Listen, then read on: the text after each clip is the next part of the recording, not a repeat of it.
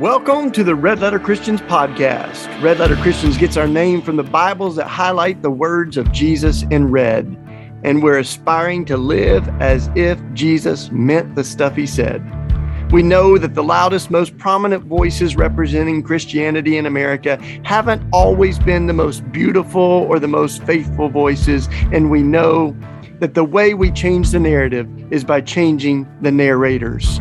We are committed to amplifying the voices of people who are dedicated to Jesus and to justice. How much longer will justice be? Hello, everybody. This is Shane Claiborne, and I am so glad you could join me as we talk about faith and how it impacts the way that we live in the world. For too long, Christians have reduced our faith to just a doctrinal statement or a set of beliefs on paper. And y'all know it's more than just a way of believing, it's a way of living. That's why they called it the way in the early church. And Jesus didn't just come with a doctrinal statement. He came ready to sign people up for a revolution, for a way to live that was in stark contrast to the materialism and militarism and violence of the world that he lived in, and is still in contrast with so many of the dominant patterns of the world we live in right now. And I'm excited you could listen to this show in particular. I get to have a lot of guests on the show, and my friend Joel Simpson is my special guest this week. Hey, buddy, good to see you. Hey, yeah, glad to be here. Thanks for having me. Yeah. And the reason I wanted to have him, not only is he a great friend and someone I respect so much, but he's also pastoring a local congregation in a little town in North Carolina. And I absolutely love it because I believe that the kingdom happens not just in these big moments but in the everyday life of pastoring congregations. And many of you listening to this show are pastors, just like Joel. And one of the things that we're trying to do within Red Letter Christians is create a network of congregations that love Jesus and care about justice. And it's pastors like Pastor Joel that I think embody what that can look like. So first, man, we met down in North Carolina. We were spending the year, Katie and I, living on our bus, on our school bus turned into a solar powered tiny house with a compost and toilet. Boom. And we met Joel and his partner, Danny. We started going to First United Methodist Church in Taylorsville, in this little town I had to check my fact on it, Joel, because I kept hearing it was about 2,000 people. And in fact, it is about 2,000 citizens in the town of Taylorsville. Yeah. And that both has its charm and its challenges, right? So tell us about, how you grew into Taylorsville, because you've got your own story and went to seminary and got appointed to Taylorsville. But tell us about, kind of how you settled in there and at First Methodist. Yeah, be glad to. And my dog might be going a little crazy right now. So if you hear something, that's what it is. Nothing's happening here, just regular dog bark. But yeah, no, Taylorsville was my first solo appointment, has been my first solo appointment. So I was an associate before this. And man, it's just a unique community.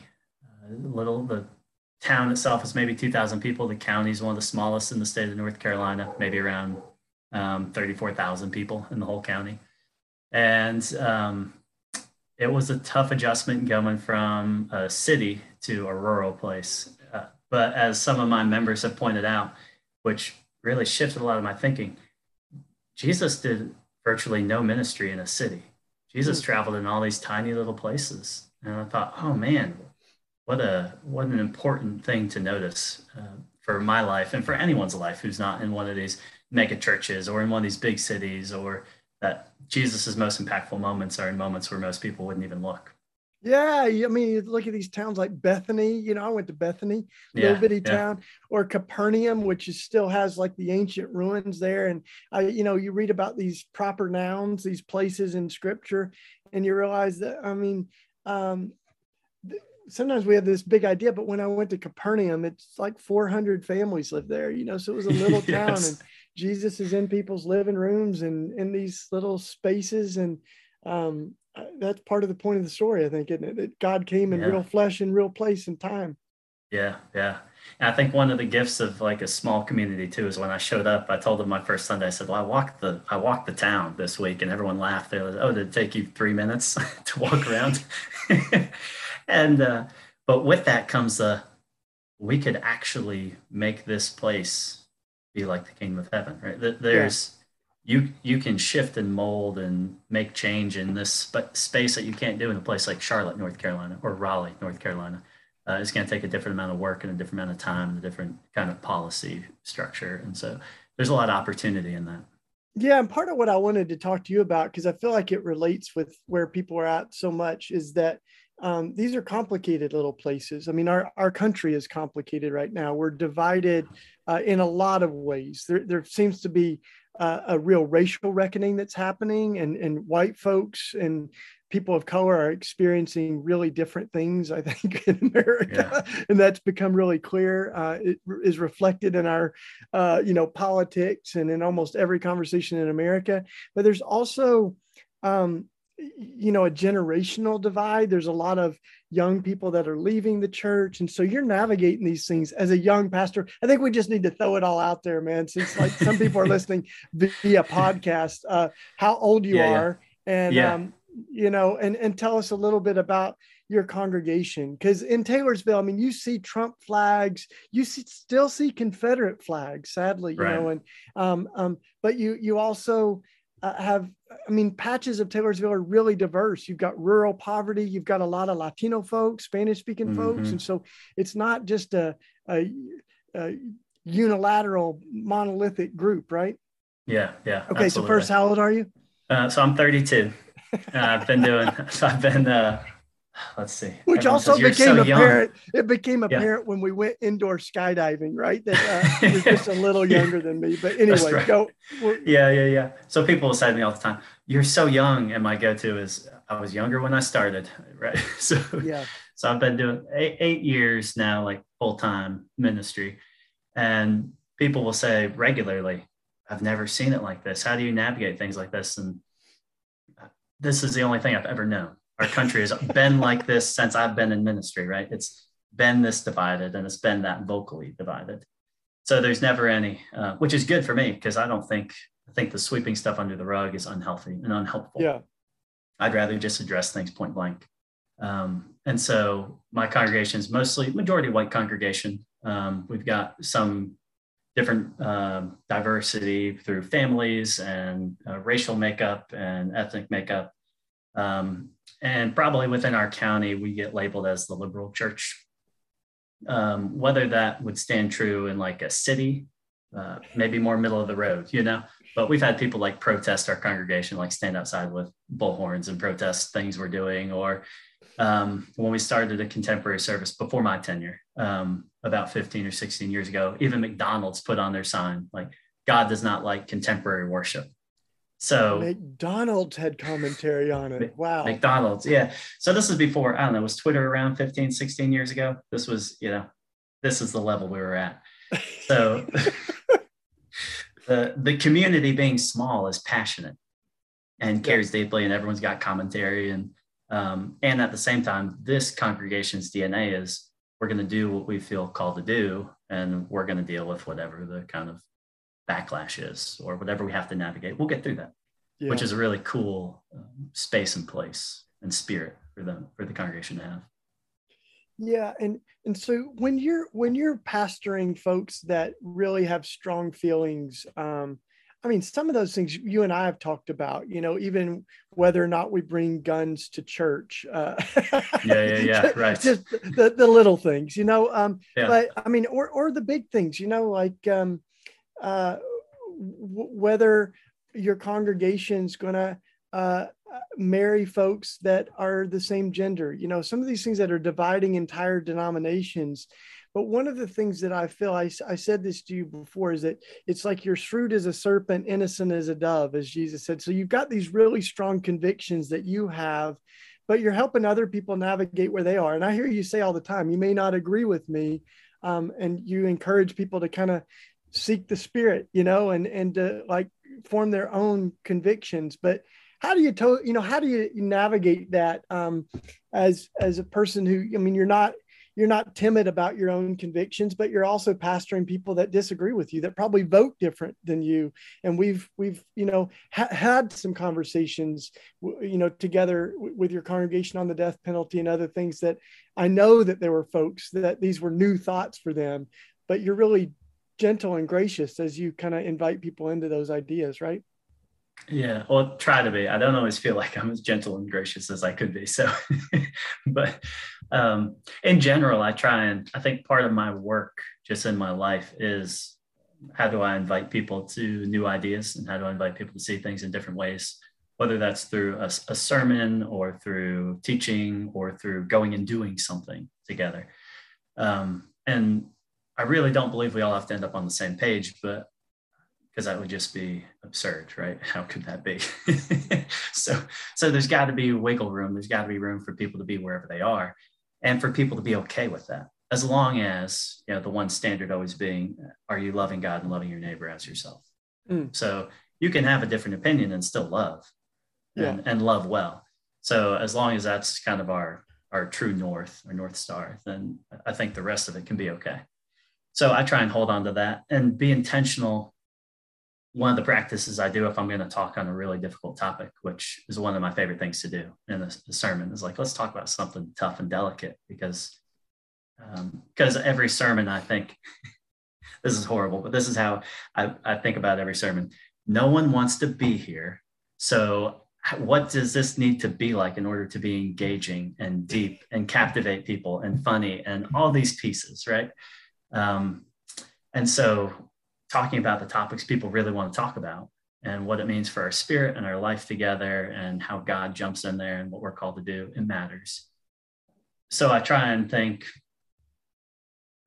about my own perspective and be honest with myself. This is what I believe.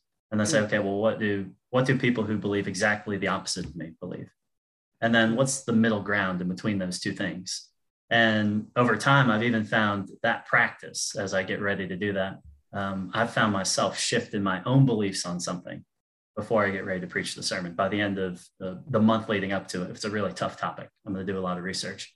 And I'm going to say, wow, I think I was wrong. Maybe I was holding too extreme of an opinion that was ungracious to people who thought differently. And I find myself kind of ending up somewhere in the middle, which is a really humbling experience to encounter over and over and over again. Yeah. And you do great sermons. I'm going to say all this because Katie and I still, being back in Philly, we tune in to the live services, which you all can see at First United Methodist Church, Taylorsville, on Sunday morning at 9:30 Eastern time. Yeah. But you can see some of the archives, but your sermons, you put a lot into them. And the advantage of like a speaker like me is you can kind of go different places and you can recycle just a little bit, Right. But yes. You're coming up with new material every week, and you've done these really courageous series. Joel's done a series on the different world religions, and not only did he talk about it, but he talked with people who are, many of them right there in Taylorsville, that hold that different faith traditions. So you had a rabbi and an imam and different leaders within different religions, and they shared about their faith, and you're building on these relationships and friendships too. But talk about like how much you put into a sermon, because I think it's really, and you don't have to be timid about this, because I think we've all heard a lot of pastors that don't put quite enough time into the sermon that she or he is preaching, but you put a lot of love into it. Yeah. So I spend about 20 hours a week. And I just know, like, I need 20 hours to make this happen. It can be less, but if it's not something I want to listen to, if it's not something I feel like, I don't know, just less than 20 hours, something doesn't feel right.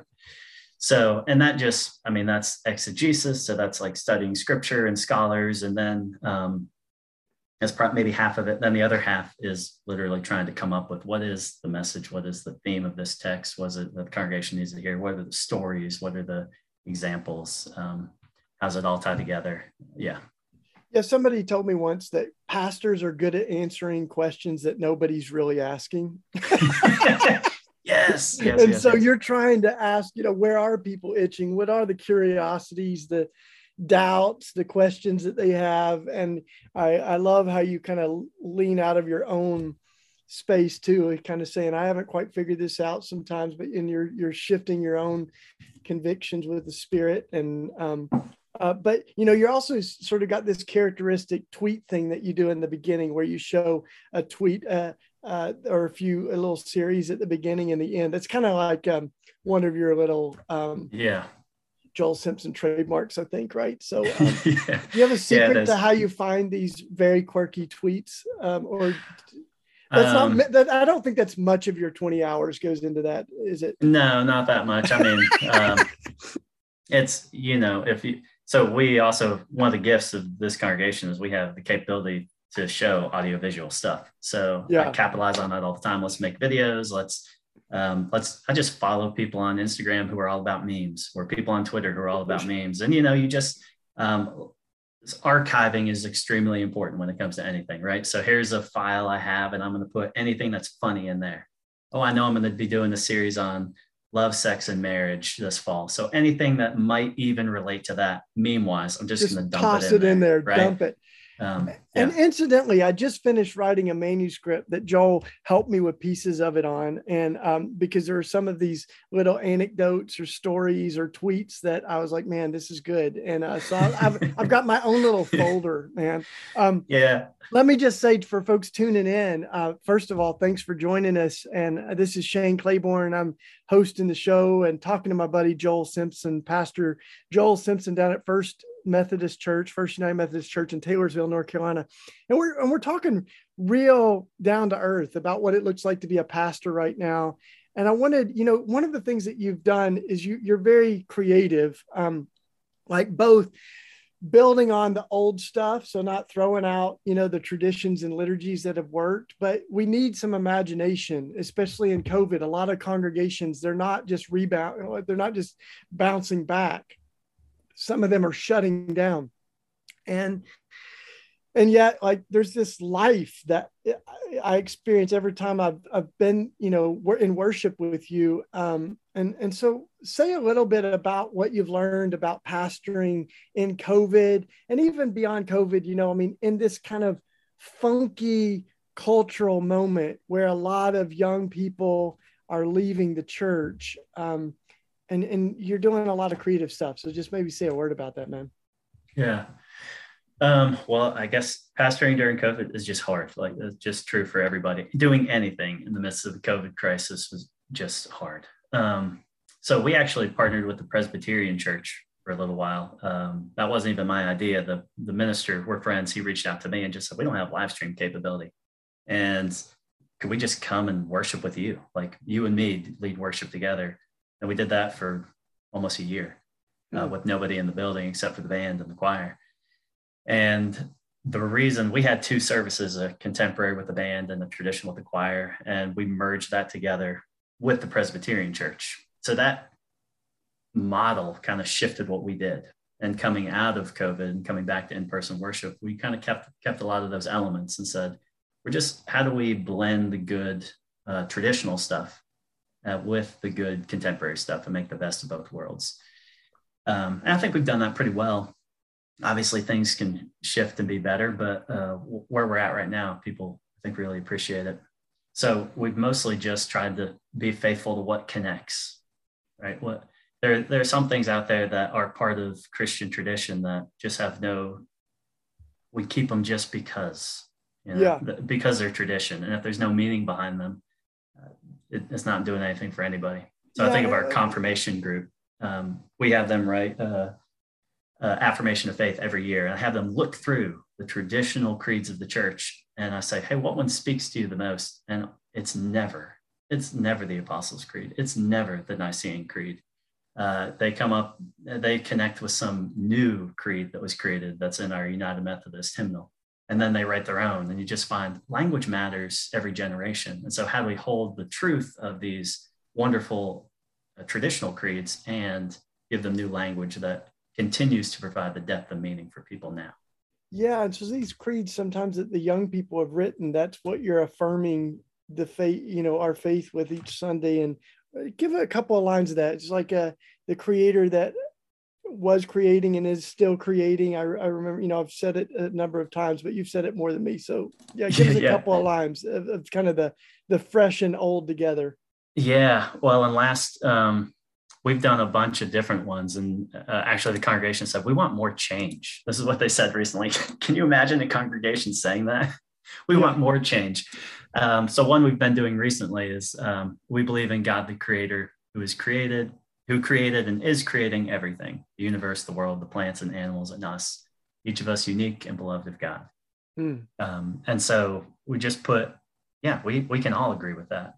Yeah. And there are people who say, I don't know that I want to say something that I haven't read before, right? That I can't, I'm affirming my faith, but you're asking me to affirm my faith with words I'm not sure what they are.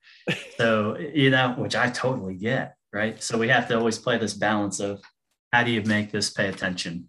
Or how do you make this happen for everybody? Yeah. And so the other thing that I think, so there's so many things that are fascinating, I think, as sort of a microcosm of the bigger church about First Methodist in Taylorsville. And one of them is, you don't have a huge staff. You've got a ton of volunteers and people that are active in the community.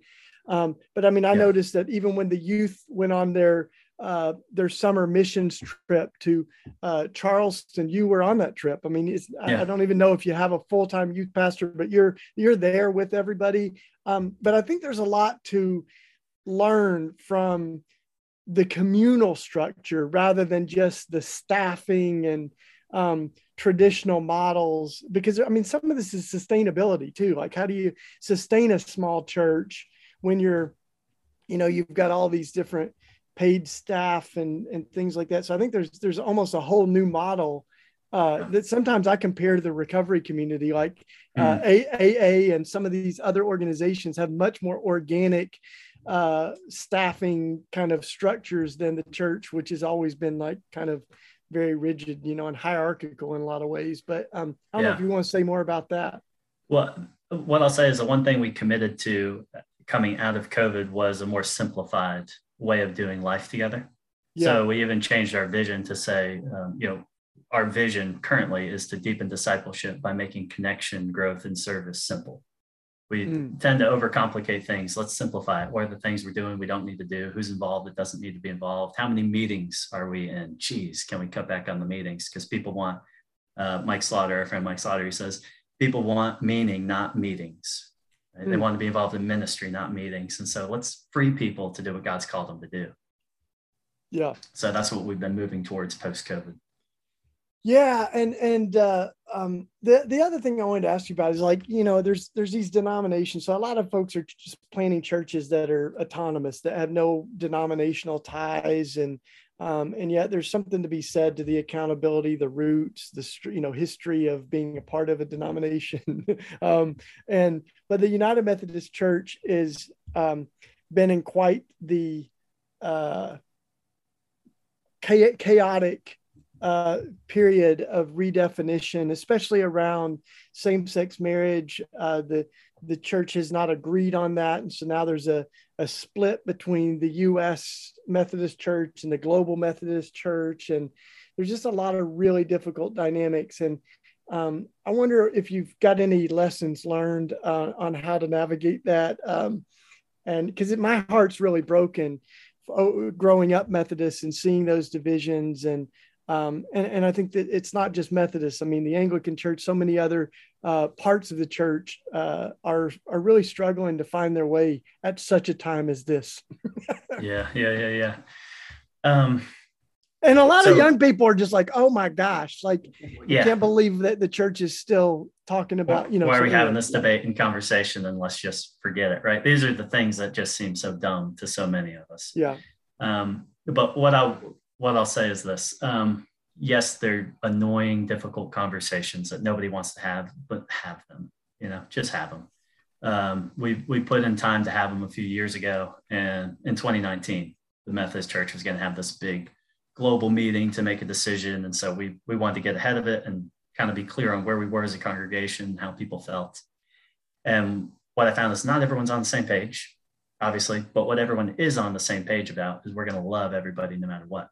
Mm. And so what I tried to do was raise up those stories, and I'll be doing that again soon, but to raise up those stories, like one church member shared, he went to a very prominent church, a mega church, when he was out doing some stuff. And he said, the pastor started talking about same gender marriage and things. And he made a joke.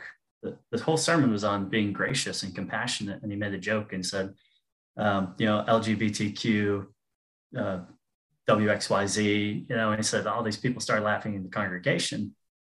And so I went home and I emailed the pastor and just said, hey, I was there Sunday and, was really enjoying your message, and you made this joke, and I just didn't feel like that was gracious. And I didn't feel like you didn't model what you were trying to teach us to model. And he said, I also believe marriage is between one man and one woman, but I don't believe Jesus called us to act and be like this in the world and to treat people like that. And to me, that was a really foundational, important piece to raise up to the congregation, to say, you can have a different opinion, but you can't not love people well, and you can't not respect people. Yeah, it's so good. And Joel and I get to talk about this stuff all the time, but unfortunately, this half hour flew by. I had a handful of other questions I wanted to ask, but you've been listening to Joel Simpson, pastor of First United Methodist Church in Taylorsville, North Carolina. And thank you for joining us today. We'll do this again sometime, but thank you, buddy. Yeah. And you guys should tune in and join worship on Sunday morning sometime at 9:30 Eastern time. Okay. Love y'all. See you next week. Hey, y'all, this is Shane Claiborne with Red Letter Christians, and I've got a big favor to ask of you. We want to get to know you a little bit more and make sure that you're getting what you need from Red Letter Christians. So I would love it if you would head to tinyurl.com/RLC-podcast. It's all in the show notes. And take 5 minutes to complete a little survey from you so that we can make sure that you get more of what you love. It's just an honor to be building a better world with all of you. Thank you. We hope you've enjoyed this episode of the Red Letter Christians podcast. Too often, Christians have used our faith as a ticket into heaven and a license to ignore the world we live in. But at Red Letter Christians, we believe our faith is not just about going to heaven when we die, but also about bringing heaven to earth while we live. For more information on Red Letter Christians and upcoming events, additional resources, you can go to the show notes or our website, redletterchristians.org. You can also support Red Letter Christians by giving a one-time donation or becoming a monthly sustainer. Just go to our website and click the red donate button. Thank you for being a part of this conversation and for being a part of this movement.